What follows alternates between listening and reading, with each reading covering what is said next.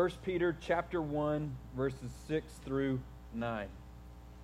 The Apostle Peter says, "In this you greatly rejoice, though now for a little while, if need be, you have been grieved by various trials, that the genuineness of your faith, being much more precious than gold that perishes, though it is tested by fire, may be found to praise, honor, and glory at the revelation of Jesus Christ, whom having not seen you love. Though now you do not see Him, yet believing you rejoice with joy inexpressible and full of glory, receiving the end of your faith, the salvation of your souls." The dictionary defines the word paradox as a statement or proposition that seems contradictory but is in effect true. Some of you use the word paradox sometimes, and what you're saying is, boy, it doesn't seem like that would be right, that these two statements are both reality when they seem to be at odds with one another. Let me give you a theological paradox. God is sovereign in the salvation of men, but men are responsible to respond to God for salvation. Right? So God is sovereign, but men are responsible. You say, well, which one is it? It can't be both. Yes, it can. All right? Because the Scriptures teach that. That's what we would call a paradox. And there are certain truths that are more difficult for us to understand than others. And we could say, oh, I could see how that could be true, and I could see how this could be true at the same time. But what Peter teaches us this morning is a truth that I think we find very hard to comprehend. And if you're a note taker, write this truth down, because it really is governing our entire text. And it is this: the pathway to increasing joy is filled with pain. The pathway to increasing joy is filled with pain. You're like, what? That doesn't make sense. William Blake, who was a Christian poet, he had an excellent grasp of this reality. He once wrote the lines, "Joy and woe are woven fine, a clothing for the soul divine. Under every grief and pine runs a joy with silken twine. It is right, should be so, man was made for joy and woe. And when this we rightly know, through the world we safely go." Malcolm Muggeridge, I don't know if you guys remember him or not. He's an English journalist, author, media personality. He actually came to Christ late in life. But listen to what he said. I was just struck by the sobriety of him looking back on his life and seeing joy and pain together.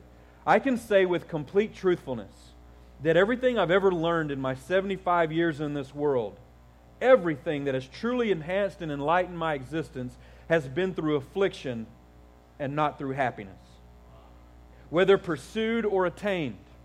In other words, if it ever were to be possible to eliminate affliction from our earthly existence by means of some drug or other medical mumbo-jumbo, the result would not be to make life delectable, but to make it too banal and trivial to be endurable."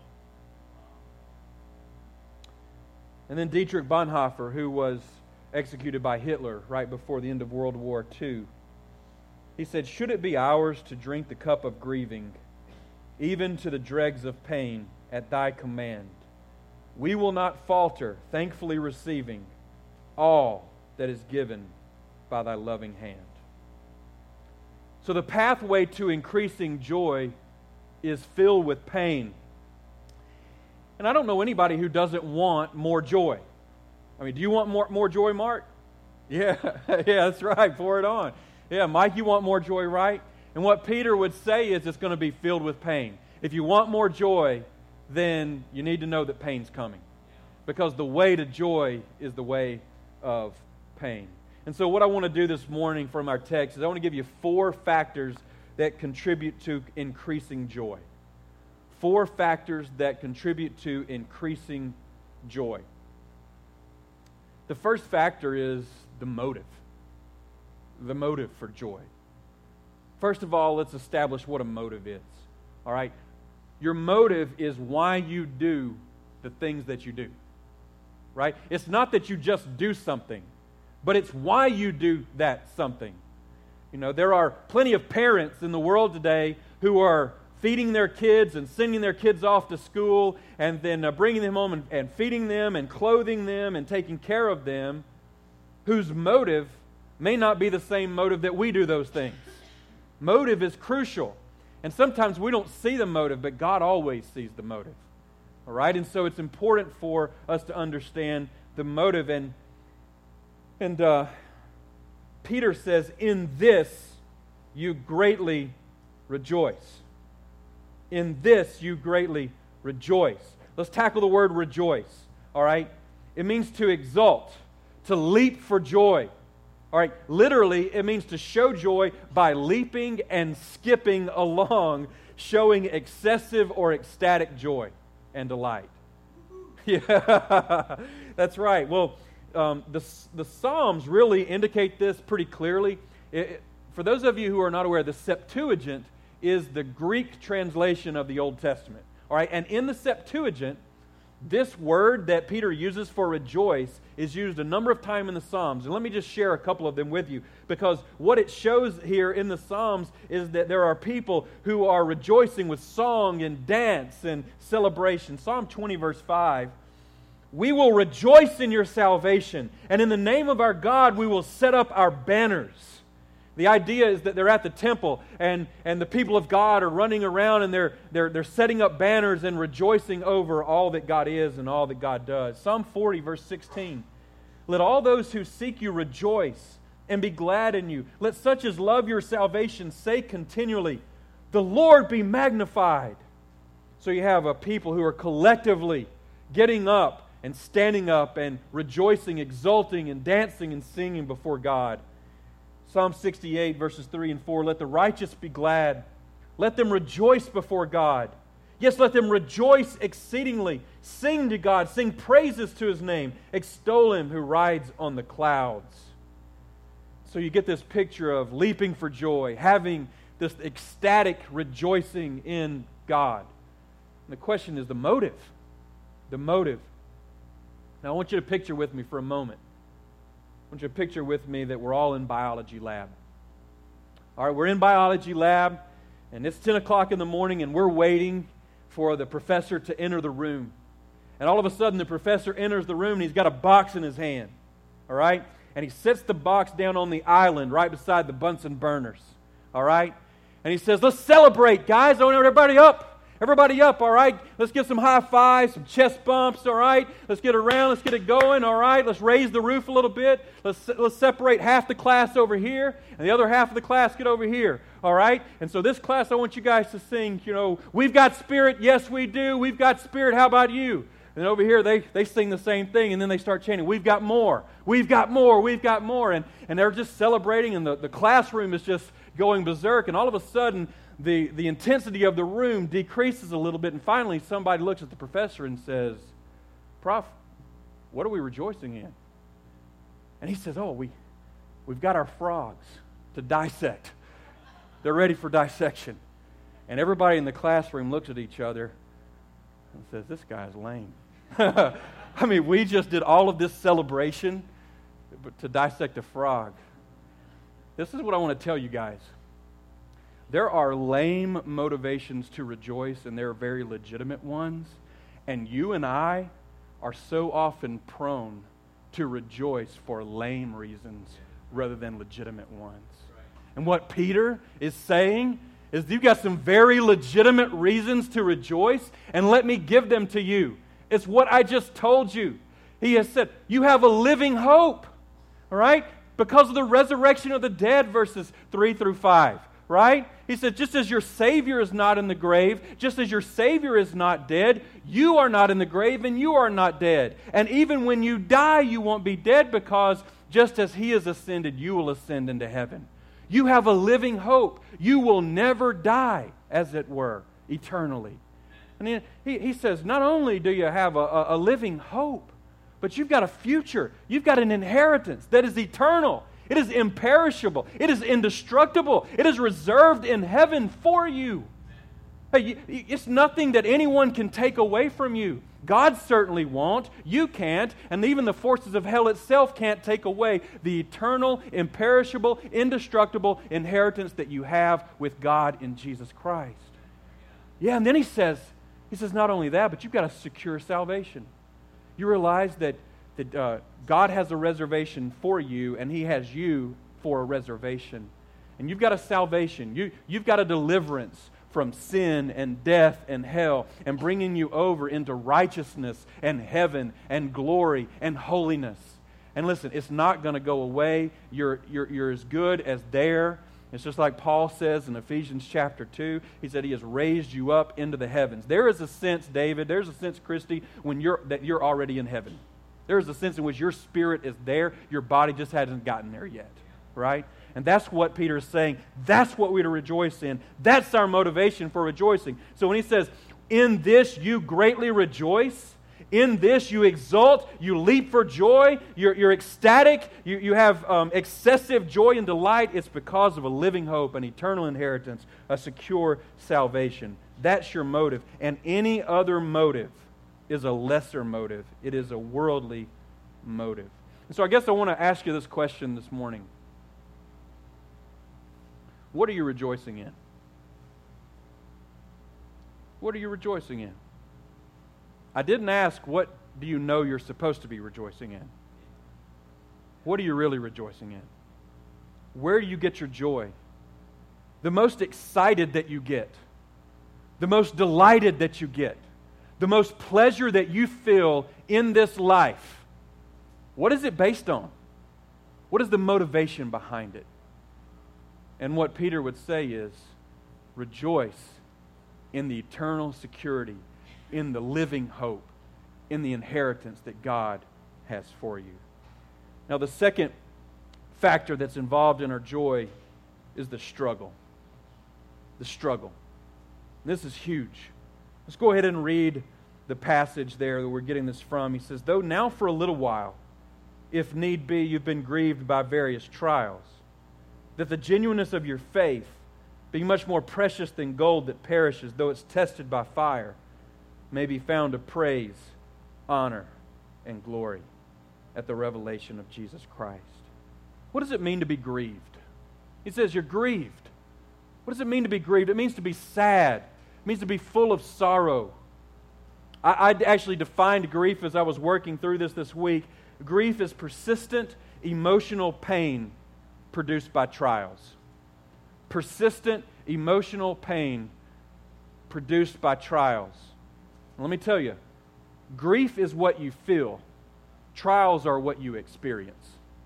Grief is what you feel. Trials are what you experience. When you have grief, you wish that your circumstances were different.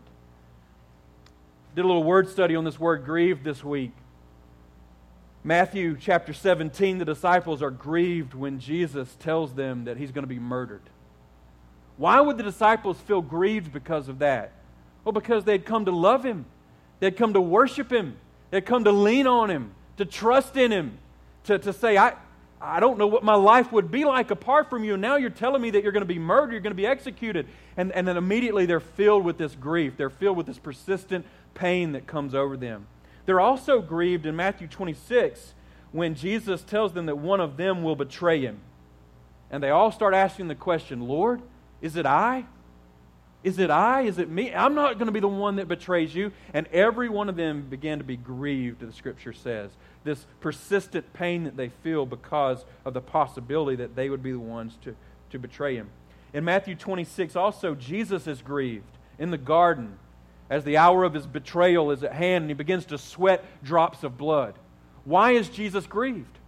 Because He's about to undergo the most difficult, traumatic experience that anyone has ever or will ever experience on our behalf. And then Peter was grieved when Jesus had to ask Peter a third time, Peter, do you love me? I mean, do you really love me? Why would Peter be grieved by that question?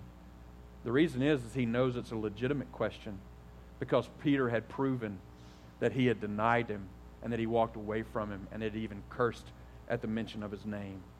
So Peter knows what this grief is, just as the disciples did. Now, if you look down at your text, all right, it says, though now for a little while, if need be, you've been grieved by various trials. The word various literally means many-colored. Many-colored. All right? So he's saying you've got trials that come in all different shapes and sizes and colors, right? And he's including every kind of grief-producing trial that a Christian may experience here. All right? If you're a Christian and you've experienced a trial, he's including you right here in this statement. If he were here today, I think that Peter would say something like this. He would say, have you ever experienced the rejection from another person that you really loved? Have you ever given yourself to somebody and served them and cared for them, and what they did in return was to either ignore you or turn their back on you or even say bad things about you? Have you ever experienced that? Peter would say, then you've experienced trials of various kinds. Peter would say, listen, have you ever felt the failure of a role or responsibility that's been entrusted to you? Have you ever experienced that? Peter would say, I have. Jesus gave me a role. He gave me a responsibility, and I failed miserably at it, and I was grieved by it. If you've ever felt that, then you've been grieved by various trials. Have you ever experienced the death of somebody that your heart was united to? Somebody, I'm not just talking about somebody you love, but somebody that was united to you. Have you felt what it was like to live in the days and the weeks and the months after they died and you had to pick up the pieces and go on? Peter would say, you know what it's like to be having trials of various shapes and kinds. Have you ever experienced loneliness to the degree that you feel like nobody knows, nobody understands, and sometimes nobody even cares? Peter would say, you've experienced trials of various kinds. Peter would say, are you a Christian?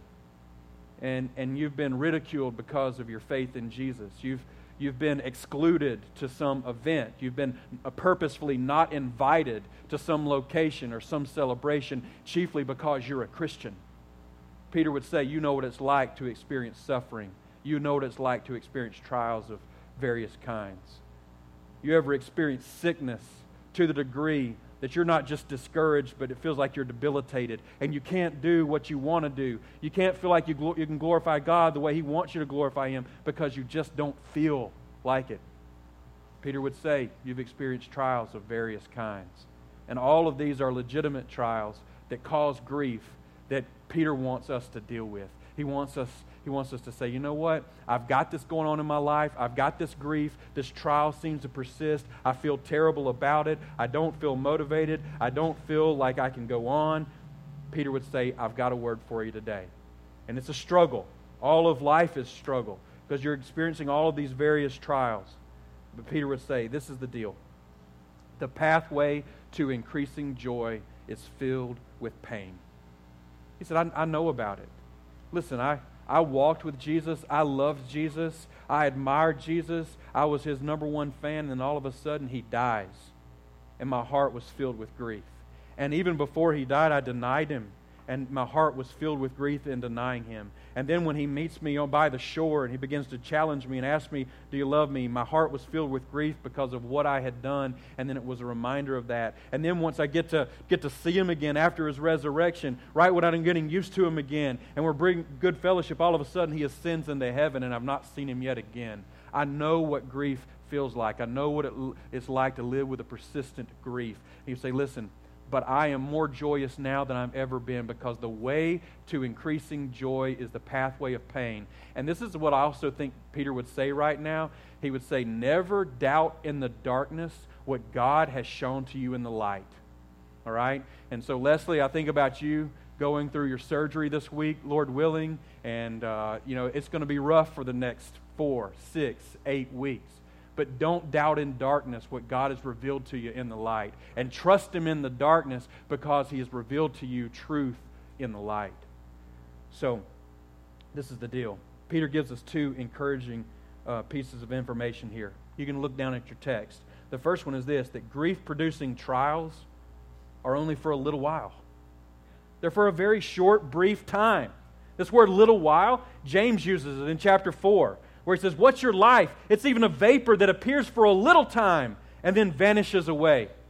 In Revelation chapter 12, it's actually used of Satan when Satan comes down and tries to hurry and win people to himself and to destroy people. And what does the Revelation writer John say? It's because he realizes that his time is short. It is but a little while. It's the exact same phrase that Peter uses right here. Listen, guys, if I were to draw a line, if I were to take my pen and draw a line from this point of the screen all the way over to this point of the screen, just imagine just like a blue line that goes from here to here. But then at the end of this line, we just drew an arrow that kind of proceeds out to infinity. What Peter is actually saying is that that's the entirety of your life, your entire life. And then this little dot is your life on earth. That's what he's saying, just for a little while. Last week, you guys remember me telling you a story about when I was a kid and falling into the ditch, and it was a traumatic event. You guys remember that? I tried to give you details about that event, but I was like 11, and I'm like almost 38 now, and I couldn't remember all the details.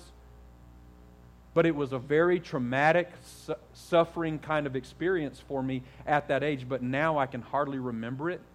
What Peter would say is this, is that your trials that you're going through right now, all right, for eternity, you know what they're going to feel like? An afternoon when you were a kid one time that you can barely remember the details. That's what your trials are right now. So they happen for a little while. This should be encouraging to you. And then the other encouraging piece of information is that grief-producing trials have a beautiful outcome. A beautiful outcome. He says, the ultimate outcome of your trials are praise, honor, and glory at the revelation of Jesus Christ. Now, these three words, stacked on top of one another, I'm not so sure that Peter's seeking to make a real sharp distinction between the three as he is merely saying it's going to be an awesome experience. Praise means applause, approval, commendation. Honor means admiration, dignity, respect. Glory is recognition due to splendor and brilliance. And, really there are those who are asking, so is this praise, honor, and glory that goes to Jesus Christ, or is this praise, honor, and glory that goes to you because of your genuine faith? And I think that there's a combination of both. The primary praise, honor, and glory goes to Christ. But there is a sense in which you persevering through trials and your faith shows that it is more precious than gold that is heated up and then comes through that fiery furnace. There's a sense in which that results in praise and honor and glory as well. Edmund Clowney, who is a Greek scholar, says this about this passage. Listen, he says, God sends trials into our lives to strengthen our trust in Him so that our faith will not fail. Our trials keep us trusting. They burn away our self-confidence. They drive us to our Savior. The fires of affliction or persecution will not reduce our faith to ashes. Fire doesn't destroy gold. It only removes combustible impurities. Like a jeweler putting his most precious metal in the crucible, so God proves us in the furnace of trial and affliction. The genuineness of our faith shines from the fire to His praise. It's just an amazing thought, guys. When we're set in the crucible, when we're experiencing various kinds of trials, the fire is being heated up. Just like gold, what happens is in gold, and it gets heated up, all the dross and the impurities just rise to the top so that you can see the beautiful gold that's remaining, right, that lasted through. That's the nature of your faith. All right? We go through the trials so that God can melt away all the dross, all the impurities, all the self-confidences, all the idolatries, all the things that we're placing trust and hope in that are apart from the Savior. And they go away, and what remains is the earnestness and the genuineness of our faith in the Lord Jesus Christ. That's why it's more precious than gold. Listen, faith is more precious than gold because at the end of the day, when Jesus is revealed, gold will not result in praise and honor and glory of the Savior. Money will not result in praise and honor and glory of the Savior. Success will not result in praise and honor and glory of the Savior. There's only one thing that will. It is faith in the Savior that will result in the glory and honor and praise of the Savior. Now, Jamie and I have faced a number of trials in our 16 years together. And some of you know about our trials, and some of you don't know about our trials, and every one of you don't know about all of them. But even in the midst of the trials that we have experienced, we have maintained faith in Jesus. Even when it was hard, even when it was difficult, even when we haven't been able to see exactly why or how God is going to work all things out for good, we have maintained a faith in Jesus. And the question is, why? Well, there's a multi-layered answer to that. But the first reason why is that we know that Jesus Christ is the Lord. Right. And so to turn away from Him would be foolish. Yeah. The fool has said in his heart that there is no God. Right? The second reason is that we believe that Jesus Christ is our Savior. And so for us to turn away from Him, we would be turning away from joy. We would be turning away from deliverance. What we would be saying is, please destroy us. And then we have a deep desire to see God glorified. And for us to turn away from Jesus would be to steal glory from God, to steal glory from Jesus Christ. And we don't want to do that either. I think we need to be thinking about those things when we think about what our faith is intended to do. Our faith is intended to bring glory to God. I want to give you a definition of faith. It's not the final end-all, be-all definition, but faith is fully trusting in the promises, provisions, and providences of God.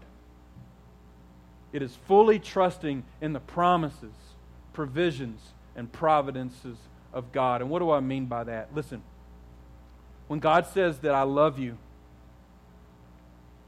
when He says I'm preparing a place for you, you believe it.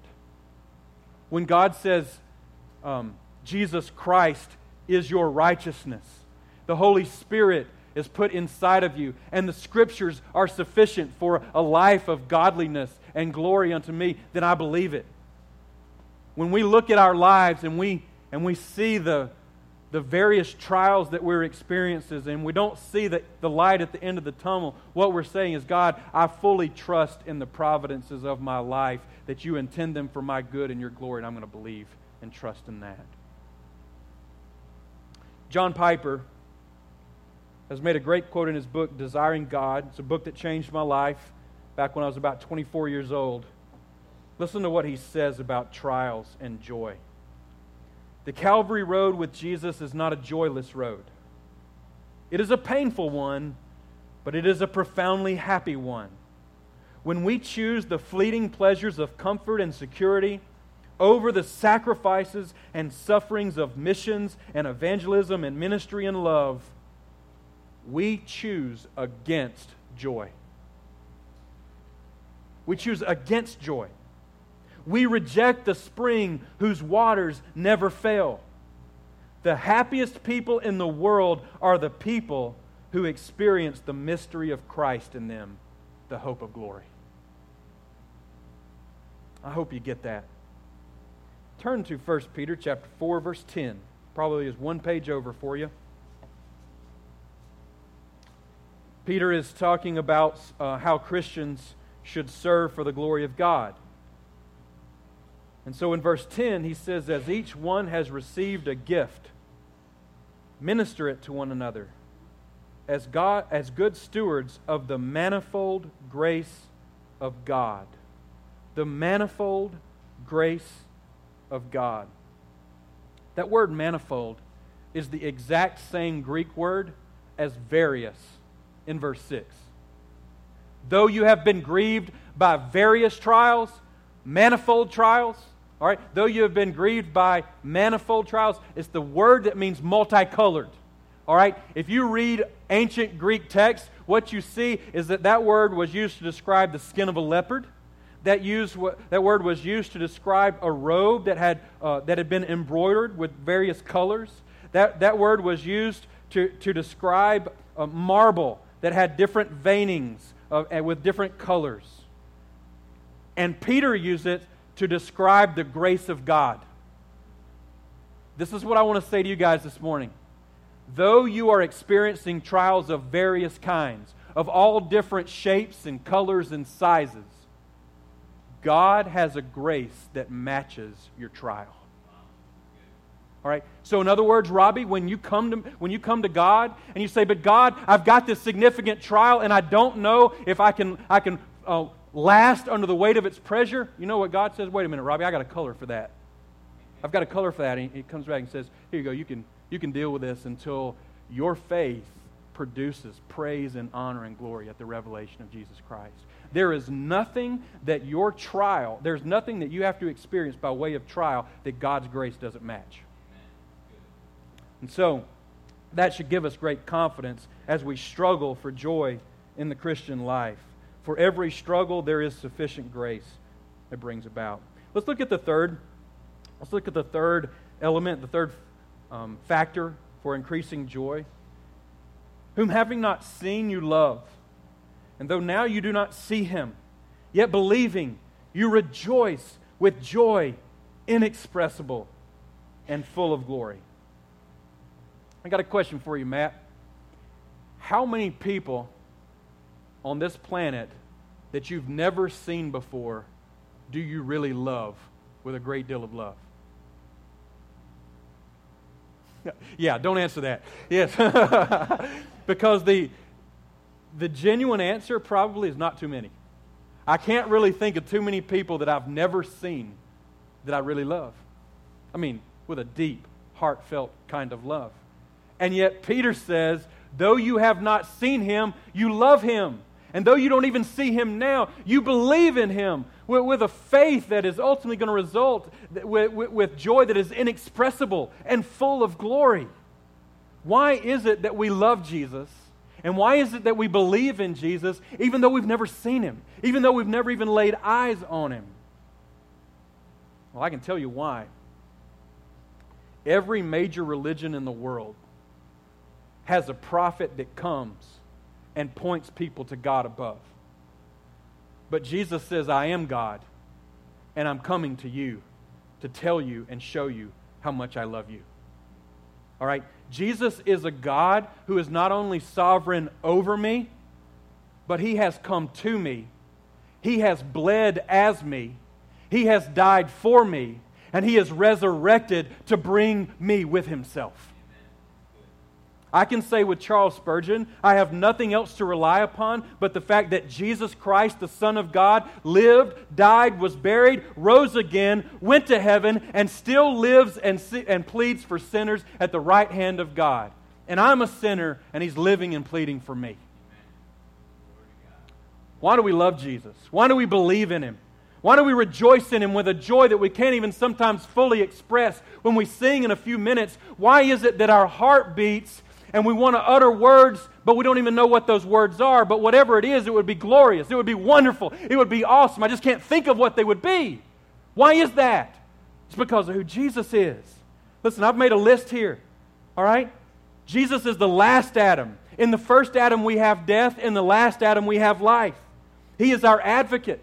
When we sin, we're not cast out of heaven. Why? Because He is at the right hand of the Father, pleading our case before the Father, mediating on our behalf.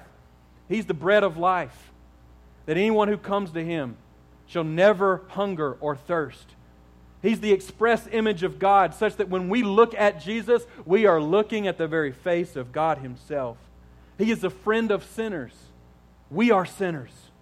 He's the Lamb of God who takes away the sins of the world. He's the light of the world. And without Him, the world would still be under the domain of darkness and have no hope and no light at the end of that tunnel.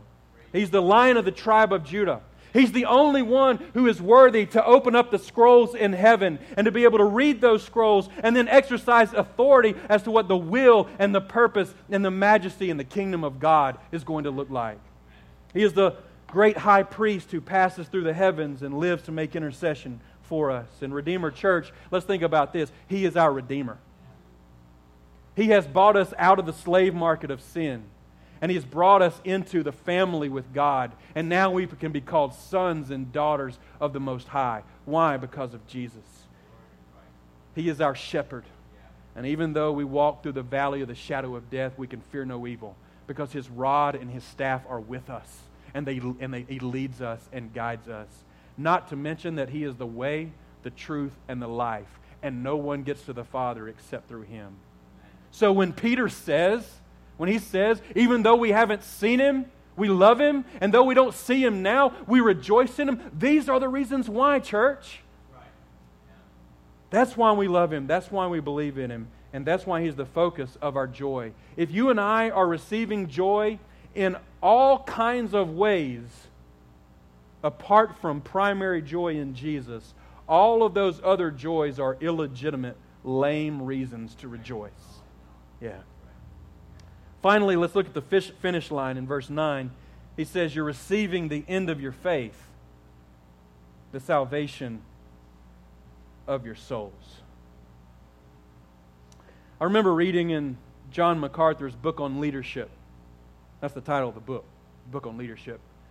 And toward the end, as I recall, he was recounting a relay race that he was a part of. He ran relay. He ran track in college.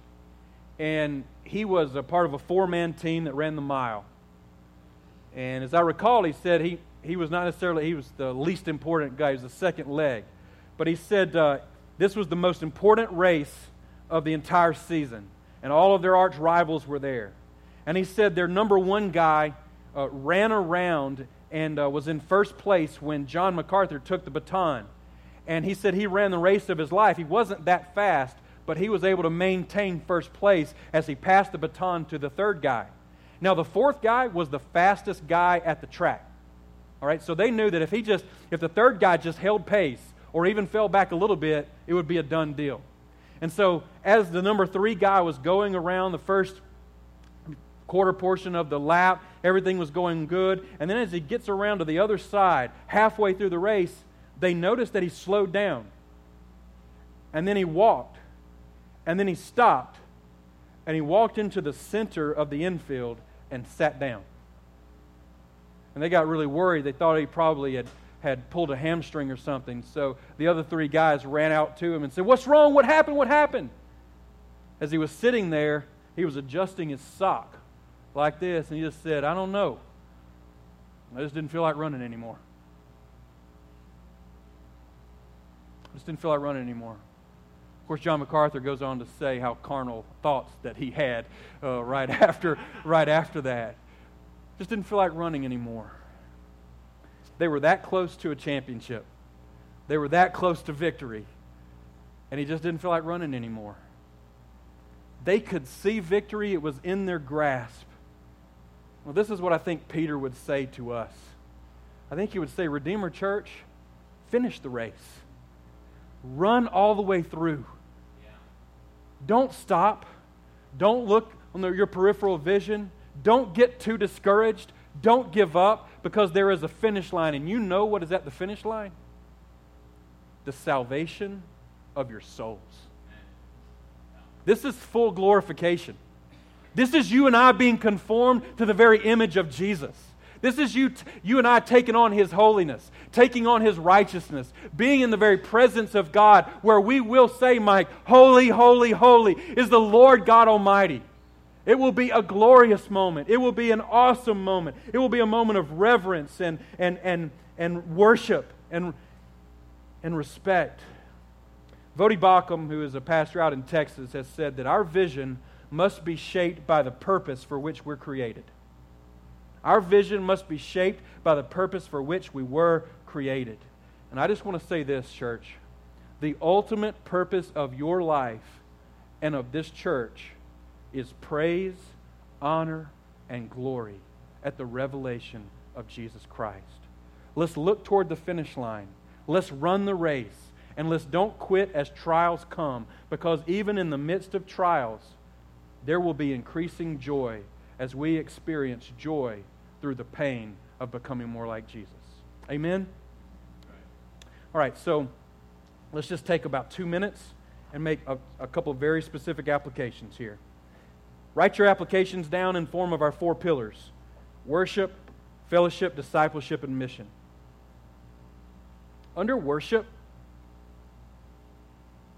look not at what people have done to you, but what God has done for you.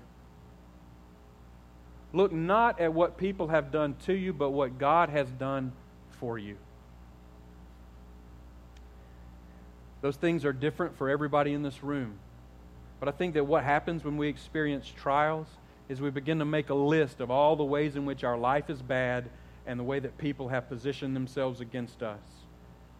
And I think the gist of our message today and our passage today would be, behold all of the glorious things that God both has done for you and is going to do for you in the future.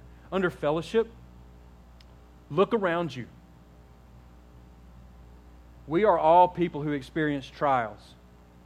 Share your trials with another brother or sister. Seek prayer. Seek help. Seek wisdom.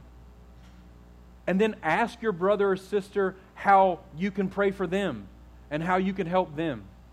If we were to literally look at one another right now in this building, guys, we would understand that every one of us has trials. Every one of us has struggles. And we need to look to one another. Paul Tripp has said we all need somebody to remind us that life is not defined by our pain, but by our union with Christ.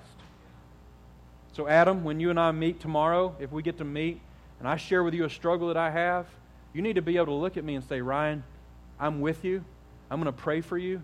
But remember, you are in Christ, and Christ is in you. He'll never let you go. There is an eternal inheritance. There is a secure salvation. There's a living hope. Never lose sight of that. Go all the way to the finish line. And then discipleship. This one's a little bit long. I was listening to a message this week where the pastor said that there are 4 common responses that religious people have to trials.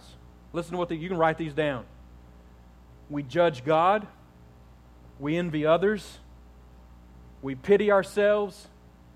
And we run to functional saviors. We judge God. We envy others. We pity ourselves. We run to functional saviors. And in discipleship, what we're committed to do is we're committed to proper gospel application. And instead of judging God, we should worship God and seek His grace for help in our time of need. Instead of envying others, we need to pursue others for wisdom, for help, for guidance. Instead of pitying ourselves, we need to look at others and exercise compassion on them.